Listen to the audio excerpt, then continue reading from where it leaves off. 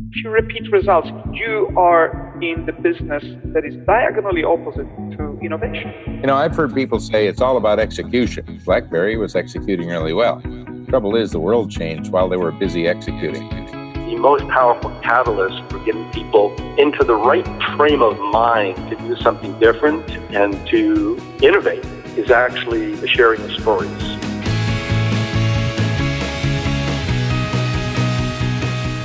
Welcome back to the Innovation Engine podcast. For this episode, we'll be looking at Loonshots and how to nurture the crazy ideas that win wars, cure diseases, and most importantly here on the Innovation Engine, transform industries. Among the topics we'll discuss are why structure eats culture for breakfast, how and why phase transitions make the perfect environment for innovation to flourish, and the difference between P-shaped and S-shaped Loonshots. Here with us today to talk those topics and more is Safi Bahcall. Safi is the author of Loonshots, which will be published the very same day this episode airs. Loonshots was named one of the Washington Post's 10 leadership books to watch in 2019, and Business Insider called it one of 14 books everyone will be reading this year. Safi received his BA, summa cum laude in physics from Harvard, and his PhD from Stanford. After working for 3 years as a consultant for McKinsey, he co-founded Synta Pharmaceuticals, a biotech company developing new drugs for cancer, and served as its CEO for 13 years. In 2008, he was named Ernst & Young's New England Biotech Entrepreneur of the Year, and in 2011, he served on the President's Council of Advisors on Science and Technology Working Group on the Future of National Research. Welcome to the Innovation Engine, Safi. Thanks. I'm delighted to be here. Absolutely. We're thrilled to have you and look forward to the publication of the book. I was lucky enough to get my hands on an advanced reading copy, and it's a great read. So I want to start off talking about culture and structure. Culture tends to get an awful lot of attention in management books, but you're a believer that small changes in structure are what's really necessary to drive change in... Culture tends to get an awful lot of attention in management books, but you're a believer that small changes in structure are what's really necessary to drive change in groups. What are some of the dynamics at play that make that the case? Sure. When I started as an entrepreneur, I think I was in my early 30s. I started a biotech company with chemists, biologists, with this goal of creating a new cancer drug. And I read everything I could find, like a lot of young entrepreneurs. I wanted to build the best team and company, and how could we deliver on this big mission that we had and empower employees and give good returns to our investors. And almost everything I read was about culture. And there were a couple of things that firstly, it all sort of started to blend together after a while, after the 10th or 50th or 100th sort of book about culture. But there were a couple of odd things that just didn't quite compute, especially because I have a more technical background, a science background. But one is you would read, you would see these cover stories of magazines, and they would be that did really well, and they'd be interviewing the CEO about, what was the secret to his or her success. And you'd hear, well, the secret's really in our culture. And so you start, reading and taking notes, like, what's all this culture stuff I can do better? And then, 2 weeks later, you'd see the same companies in the toilet. Well, what happened? The culture didn't change. So what happened all of a sudden? And then the other thing that was sort of odd was that when you're a young entrepreneur or a young manager, you're at a small company, and you go out for drinks with your friends, and you all sort of pat each other on the back, saying, we're the real risk takers. We have this innovative culture, and all those guys at the big companies, they're really they're really risk averse, and that's why all the new innovative stuff comes from small companies like ours. And then as you grow up and you sort of mature in a company, which you start doing partnerships, and you start spending a lot of time with those bigger corporate folks, and then you go out to dinner with them or have drinks, and they turn out to be exactly like you. There's really no difference. And then sometimes you hire them and they join you. And as soon as they jump ship and they join you, all of a sudden the tie comes off and they're pounding the table. about some wild idea. They're just as innovative as you. They're really no different. And then you put them back in the company they came from, and then the tie goes back on this. So what is it about? It's not something inherent in the people. What is it? And it reminded me of a glass of water. So if you think about it, and stay with me on this. Okay. If you think about it, you stick your finger in a glass of water, you can swirl it around. The molecules just slosh around, right? That's always true, except as I dial down the temperature, all of a sudden, the behavior of those molecules will completely change. You can't stick your finger through it anymore. It becomes totally rigid. So the behavior completely changed. But why? There was no lead CEO molecule with a bullhorn saying, let's slosh around today and let's be totally rigid tomorrow and let's go back to sloshing around. There's no sort of manual on culture. There's something that causes the dynamic of those molecules to change. And that's a small change in temperature. So you can think of the temperature as elements of structure. And there is, the insight that kind of ultimately went into this book and ultimately became kind of a model and a certain mathematics and a new way of thinking about the behaviors of group and what that reveals about innovation in teams or companies or any kind of group, is that it may not matter very much what the CEO says from the top or how individual molecules behave. There's something which in science is called an emergent property. There's some property of the collective that's important. And there are these parameters or variables in matter that would be like temperature or density of this or density of that are elements of structure that control whether something will be solid or liquid. And when we step back, we come back to the real world where you and I are sitting with real people and real teams and real companies. What does that translate into? It's certain elements of how we design our organization, the kind of incentives we put in place for our people. Which do they care more about? The success of their project, which is kind of a focus on nurturing crazy ideas and making, or getting promoted. Success of the project or getting promoted. There's a competition between those two things. And whenever you have a competition between two things, that's when you get a phase transition. Yeah. And so I love many of the anecdotes that are in the book. The first part of the subtitle is How to Nurture the Crazy Ideas That Win Wars. And if I remember from reading correctly, the Bush-Vail rules played into that. Can you share with listeners what the Bush-Vail rules are and why sometimes it pays to be a gardener rather than a genius? Sure. So the war that is in the kind of opening part of the book is World War II. And if you look backwards in time from the benefit of hindsight, certainly what we know today is, it was inevitable that, when we won that war. But it's interesting, if you go back to the late 1930s, if you go back to, let's say, 1939, just before the war really blew up, the odds did not look good for the Allies. I mean, had there been prediction markets, they would have favored Nazi Germany. Why? Because Nazi Germany had an incredible technology lead on the US, England, and the rest of the Allies. They had these things called U-boats, which were these submarines that the Allies had no answer for, and they would look like they could shoot down ships at will in the oceans, and that's exactly what they did. The U-boats were sinking more ships every month than the Allies could build. They had these new kinds of planes that made up the German Luftwaffe that looked ready to bomb Europe into submission, which they did in the first few weeks.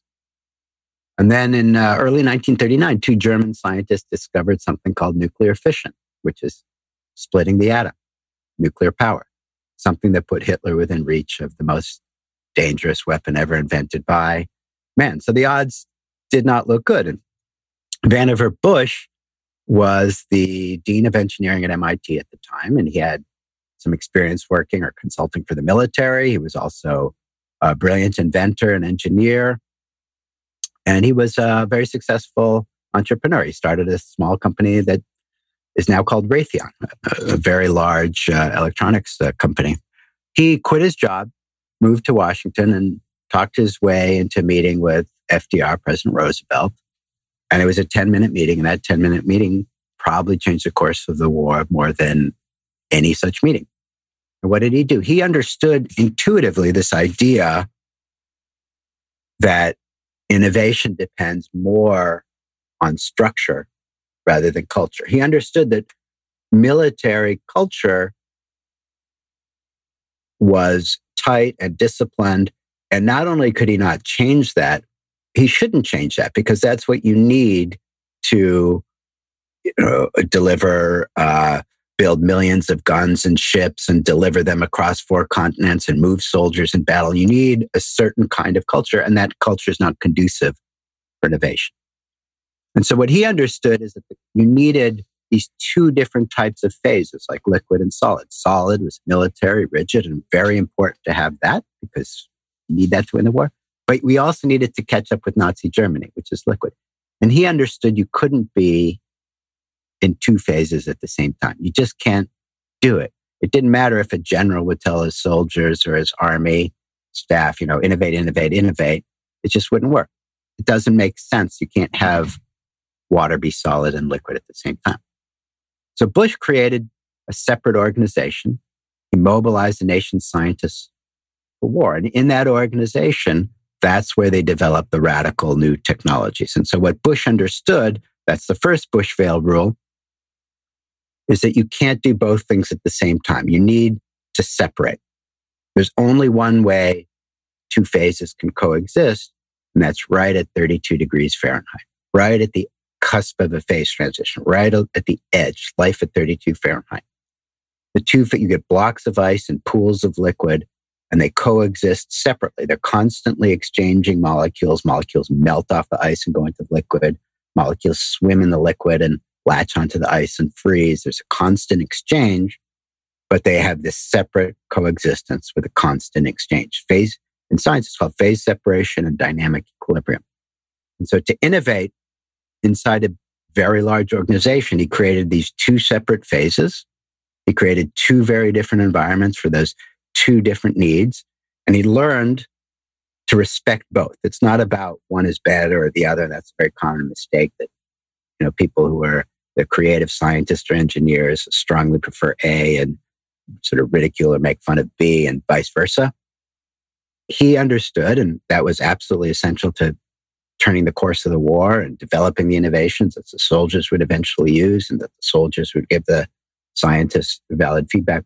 He understood that you had to have the separation, but you had to have balance and feedback and dynamic exchange between the 2.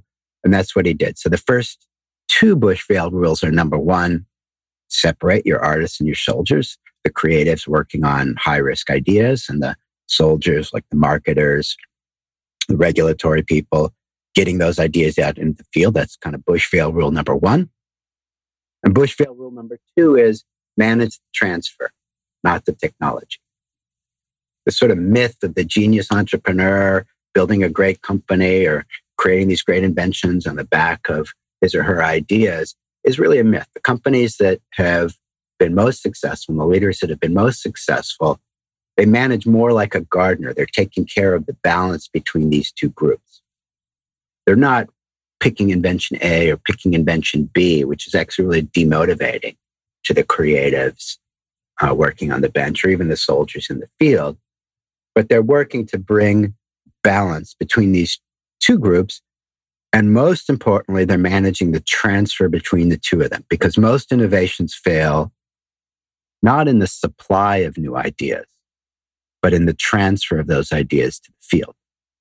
So the leaders that do very well are the ones who get rid of this sort of myth and Hollywood view or view that you read in a lot of magazines or articles that of building up these legendary leaders who created all their own inventions and all their own ideas. And when you look at the people who really were incredibly successful, Vannevar Bush, for example, in turning the course to the war, and then the system that he developed ended up evolving into the national research infrastructure of the United States. So the National Science Foundation, the National Institute of Health, DARPA within the military, and so forth, all came out of his idea of creating balance between these 2 groups. and independence between these two groups.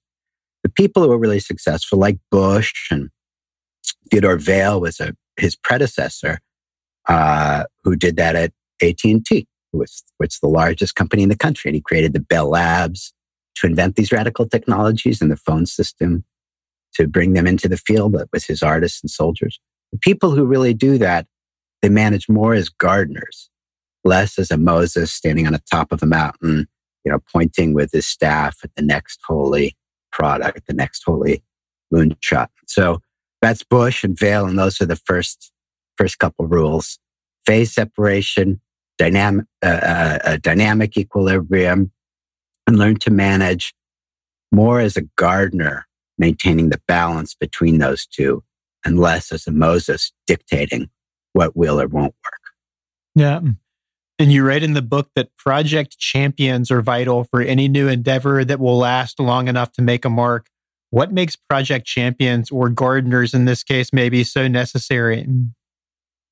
Most innovation fails in the transfer, much less in the supply of ideas. And it's much less about incentives, because, the artist might say, oh, here's my beautiful new idea to the soldiers, and the soldiers, may not pick it up, but the artists, the creatives, or the engineers, or the designers, like, how could you not like my beautiful baby, this fantastic product? And they're just speaking different languages. The soldiers are out every day in the field with the customers, and you take some early stage product, it never works right the first time, and the demo collapses in front of the customer, and nobody wants to deal with it. It takes too long for the guy to figure out how to make it work, and he doesn't get his commissions.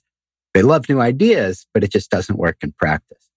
But the artists speak one language, and the soldiers speak another language. They often trained in different schools. They have different values and different interests. So in order to make that work, you need someone who can bridge that divide.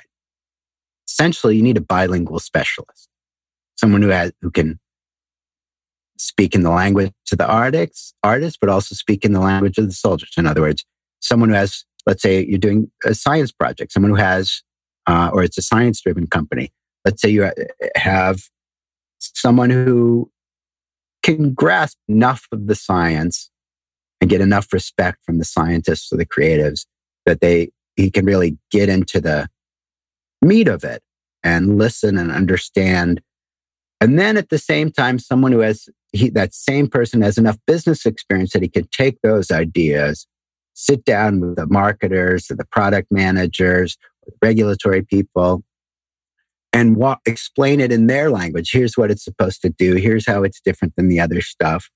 And then when he gets the feedback, walk back to the art. Someone, in other words, who can translate between the two groups, because the ability to be bilingual fluent is pretty rare.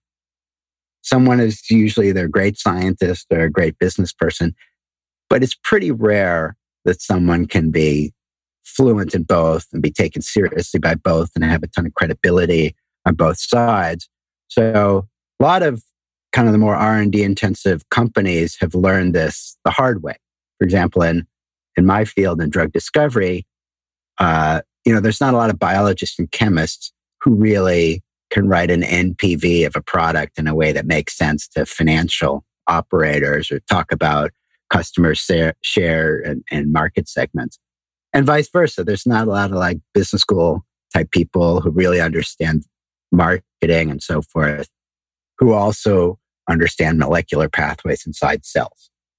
So you need someone who's maybe not as absolutely expert in both sides, but at least is fluent enough that can spend the time going between the two and helping with that transfer, because that really is where most technologies fail, is in the transfer and the lack of understanding between those two groups. Yeah. And so life for those with Loonshots is not easy, but there are some things they can do to make their lives easier. One of those is getting used to hearing negative feedbacks about projects that they're working on and developing their ability to what you call LSC. So the Beatles had Lucy in the Sky with Diamonds.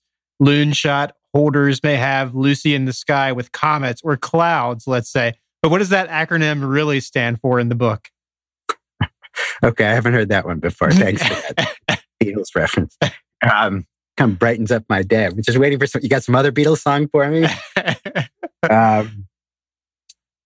So I do use a couple acronyms, mostly because I don't have a great memory, and unless I put it in an acronym, I sometimes forget. But LSC stands for listen to the suck with curiosity. So here's what I mean by that. If you are championing some idea, you have some project that you've been pouring your soul into, and you might be, whether you're an engineer or an artist or a writer or a scientist or a designer, any kind of creative that's been pouring your soul into some project, when you take that out into the world, it's not pleasant to hear that, an investor's not interested, or a customer doesn't like it, or, some potential partner that you thought was going to work on you just kind of walks away. It can feel pretty bad. And the default instinct is to dismiss or reject. Because what you want, if you've been pouring your soul into something, is reassurance that you're on the right track. And so you turn to your friends and your mentors and your mother and say, this is good, right? I'm on there. And they're like, yes, of course, this is good. Pat on the back, pat on the back. That doesn't help you with your long-term goals. In fact, other than that, you could, if you want to need that psychological reassurance, that's great. Everybody needs that. But you should file that away. You should hashtag psychological reassurance and then file that away. And what you really need to survive, the really great innovators and leaders and entrepreneurs have learned to listen to that suck with curiosity. And why do I add that third? The curiosity, because if you've had any kind of management training or read any of the, basics of project management or product management, there is this whole mantra of active listening, which essentially sort of boils down to somebody tells you something, you sort of repeat it back to them so they feel heard. And that is very effective, especially if somebody's really angry at you. If you repeat back why they're angry at you, that actually is very effective in calming them down. But just repeating back, if you're the person with this project that you're incredibly invested in and someone just dumped all over it, an investor walked away or a partner walked away, just saying, I hear that you walked away. Okay. Doesn't really get you anything. The people who are really good, the innovators who are really good, who go to that next level, they treat that feedback like a detective. They begin, that's just the beginning.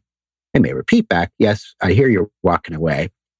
But then they begin investigating. They take aside the disappointment, they set that aside, and then they put on their Columbo hat.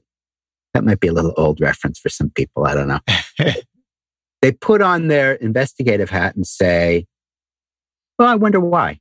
Why is it that I'm so excited, yet they're walking away?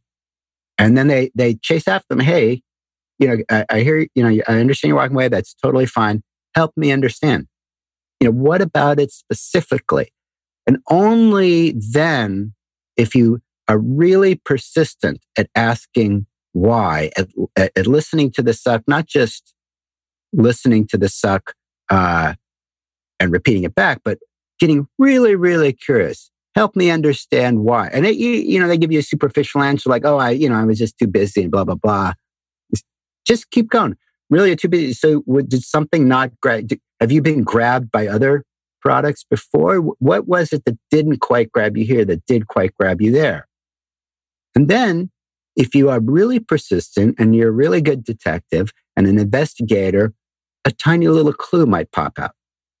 Oh, it's the first 5-second thing that I didn't think about that all the, these guys are really focused on and I didn't notice. It's not the 3 years of work that went into that. It's something really right on the surface that I just didn't see. And that is easy to fix, actually. And so listening to the suck with curiosity, if you're working on anything that you're putting your soul into, means whenever you get bad feedback or bad outcome, set aside the personal stuff, spend whatever time you need to get reassurance, but set that aside and go be a detective. Get really, really curious about why.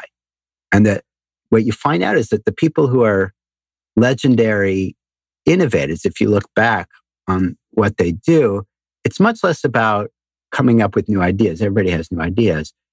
It's less that they're incredibly good at new ideas. It turns out that they're incredibly good at investigating failure. And that's their superpower. They really probe when something doesn't work, and they tease out and identify those little clues that help them get to the next level. So let me ask you about the two different types of Loonshots, P-shaped and S-shaped. What's the difference between the two? And can you give an example or two of each kind? Sure. I think of it more as P-type and S-type, but P-shaped is fine too. Okay. The P-type I think of as a product or a technology. So Loonshot is an idea that everybody says won't work. The champions are whoever's championing it is generally written off as crazy. That's why I call it a loonshot. And something to keep in mind is that everybody knows what a moonshot is, but a moonshot is a destination. It's a big goal, like getting to the moon or curing cancer or eliminating poverty. But it doesn't tell you how you get there. So nurturing loonshots, those small ideas that get dismissed for years or even decades, that's how we get there. And you can think of two different types of loonshots. The P-type, the product or the technology is a technology that everybody says won't work. That might be, for example, go back a century, that's the telephone. People said, well, that's kind of, you'll never get that to work. And even if it works, it's irrelevant. It's just a toy. Well, no, not really. Or personal computers.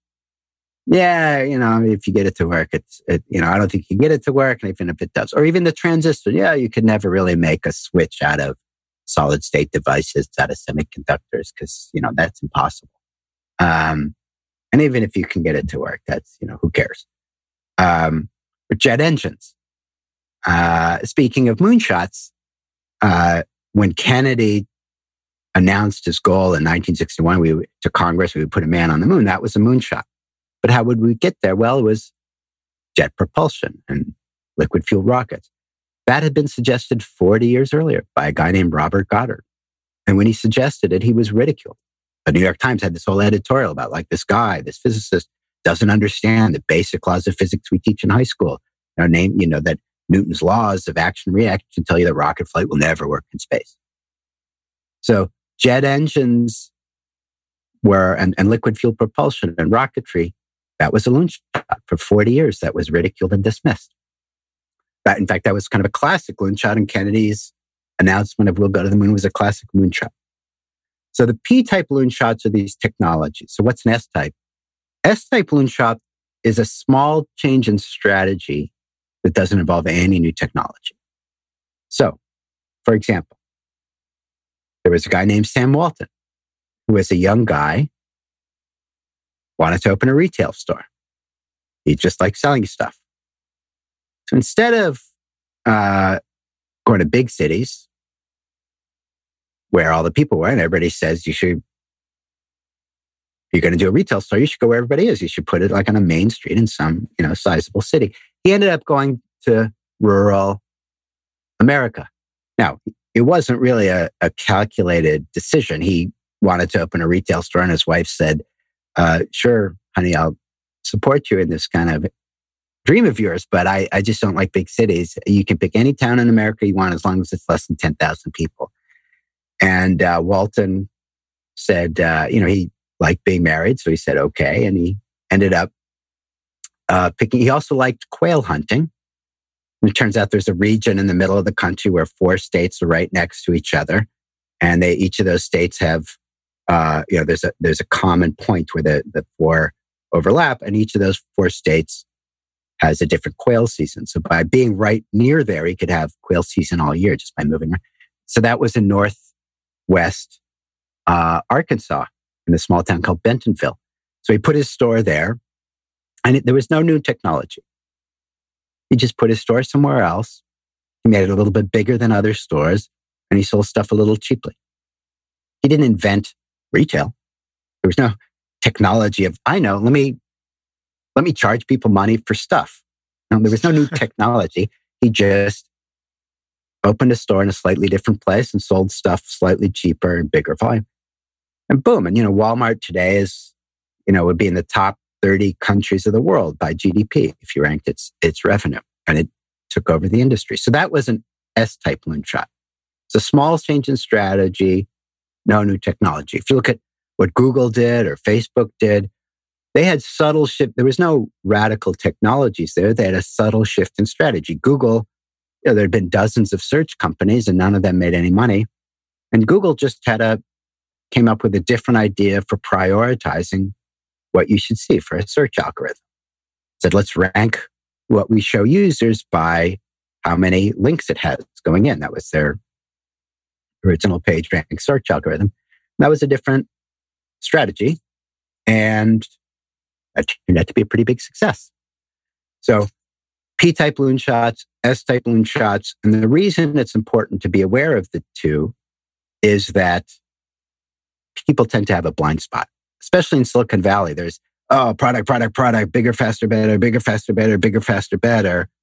And then they miss a small change in strategy some competitor comes up with that has nothing to do with the technology, and that completely is like a bullet to the head, wipes them out. And that happens over and over and over. Yeah, there's a great story in the book that I hadn't heard before about how IBM made a few fateful decisions that paved the way for Microsoft and Intel to grow into the giants they would eventually become. What did IBM do wrong, and how dearly did it cost them? It cost them a lot. So that's a classic example. There are many examples in Silicon Valley, probably because of this mindset of product, bigger, faster, better. So IBM, for those who don't remember, IBM for probably 50, 60 years was the dominant technology company in the country, in the world. It was the entire computer industry for many decades was called IBM and the Seven Dwarfs. Its revenue was greater than the next seven companies combined.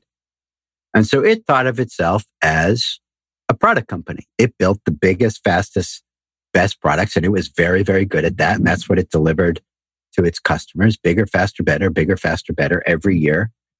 And so people think, obviously IBM is no longer that great technology company. And people think, that's because of the personal computers. They were building mainframes and so forth.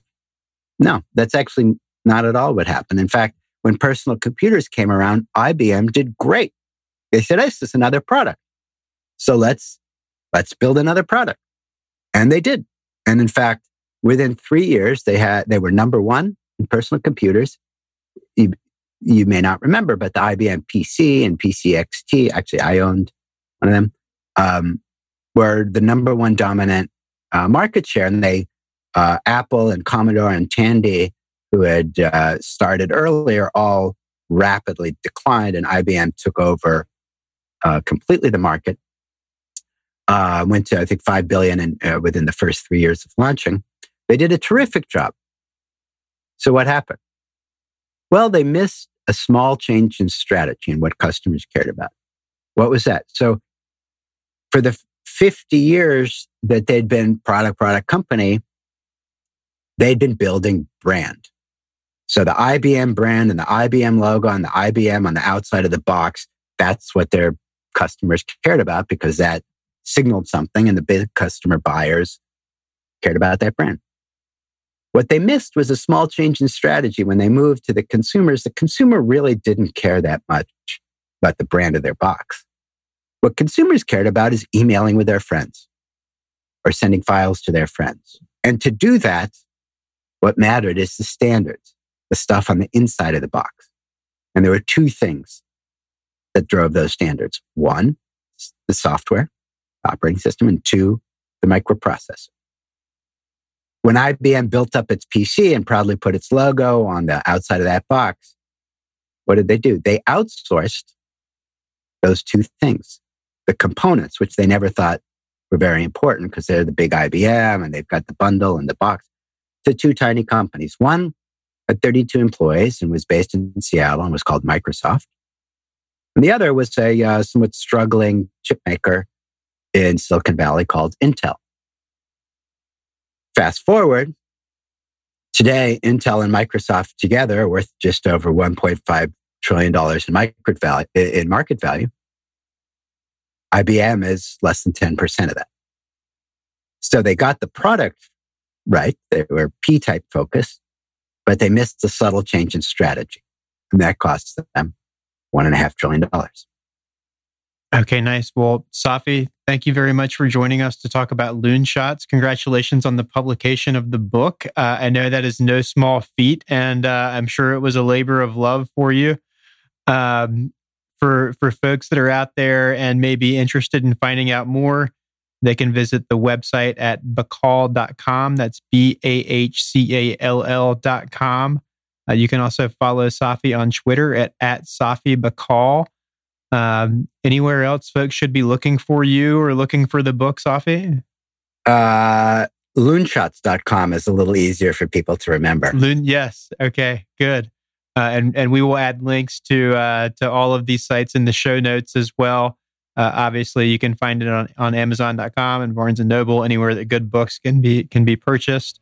Love the website for the book too, by the way. Very, very snazzy for sure. Thank you. And really great anecdotes throughout the book. Didn't want to spoil them all here, but brilliantly written and conceived. So thanks for contributing to the canon, and thanks for coming on the podcast. Thanks for having me. Absolutely, my pleasure. The Innovation Engine podcast is brought to you by 3 Pillar Global, a product lifecycle management and software development company based in Fairfax, Virginia. Head to www.3pillarglobal.com to learn more about our services. You can subscribe to the podcast on iTunes, Stitcher Radio, SoundCloud, and Spotify, and we post extensive show notes for each episode on the 3 Pillar website at 3pillarglobal.com/podcast. That's 3 with the number 3. Last but not least, we're always striving to improve here on the Innovation Engine podcast, and we get asked often, who listens to it? We can see from our analytics that a pretty healthy number of you do listen, but raw download numbers don't do much to help us learn who out there is listening, what your day-to-day jobs are like, and what kinds of topics or which specific guests you might like to hear from. So if you'd like to help make the Innovation Engine a little bit better, please take a few short minutes out of your day and shoot me a quick email with some of that information. will.sherlin@3pillarglobal.com is my email address. Also, feel free to connect with me on LinkedIn and message me there. Thanks as always for listening, and we'll see you next time.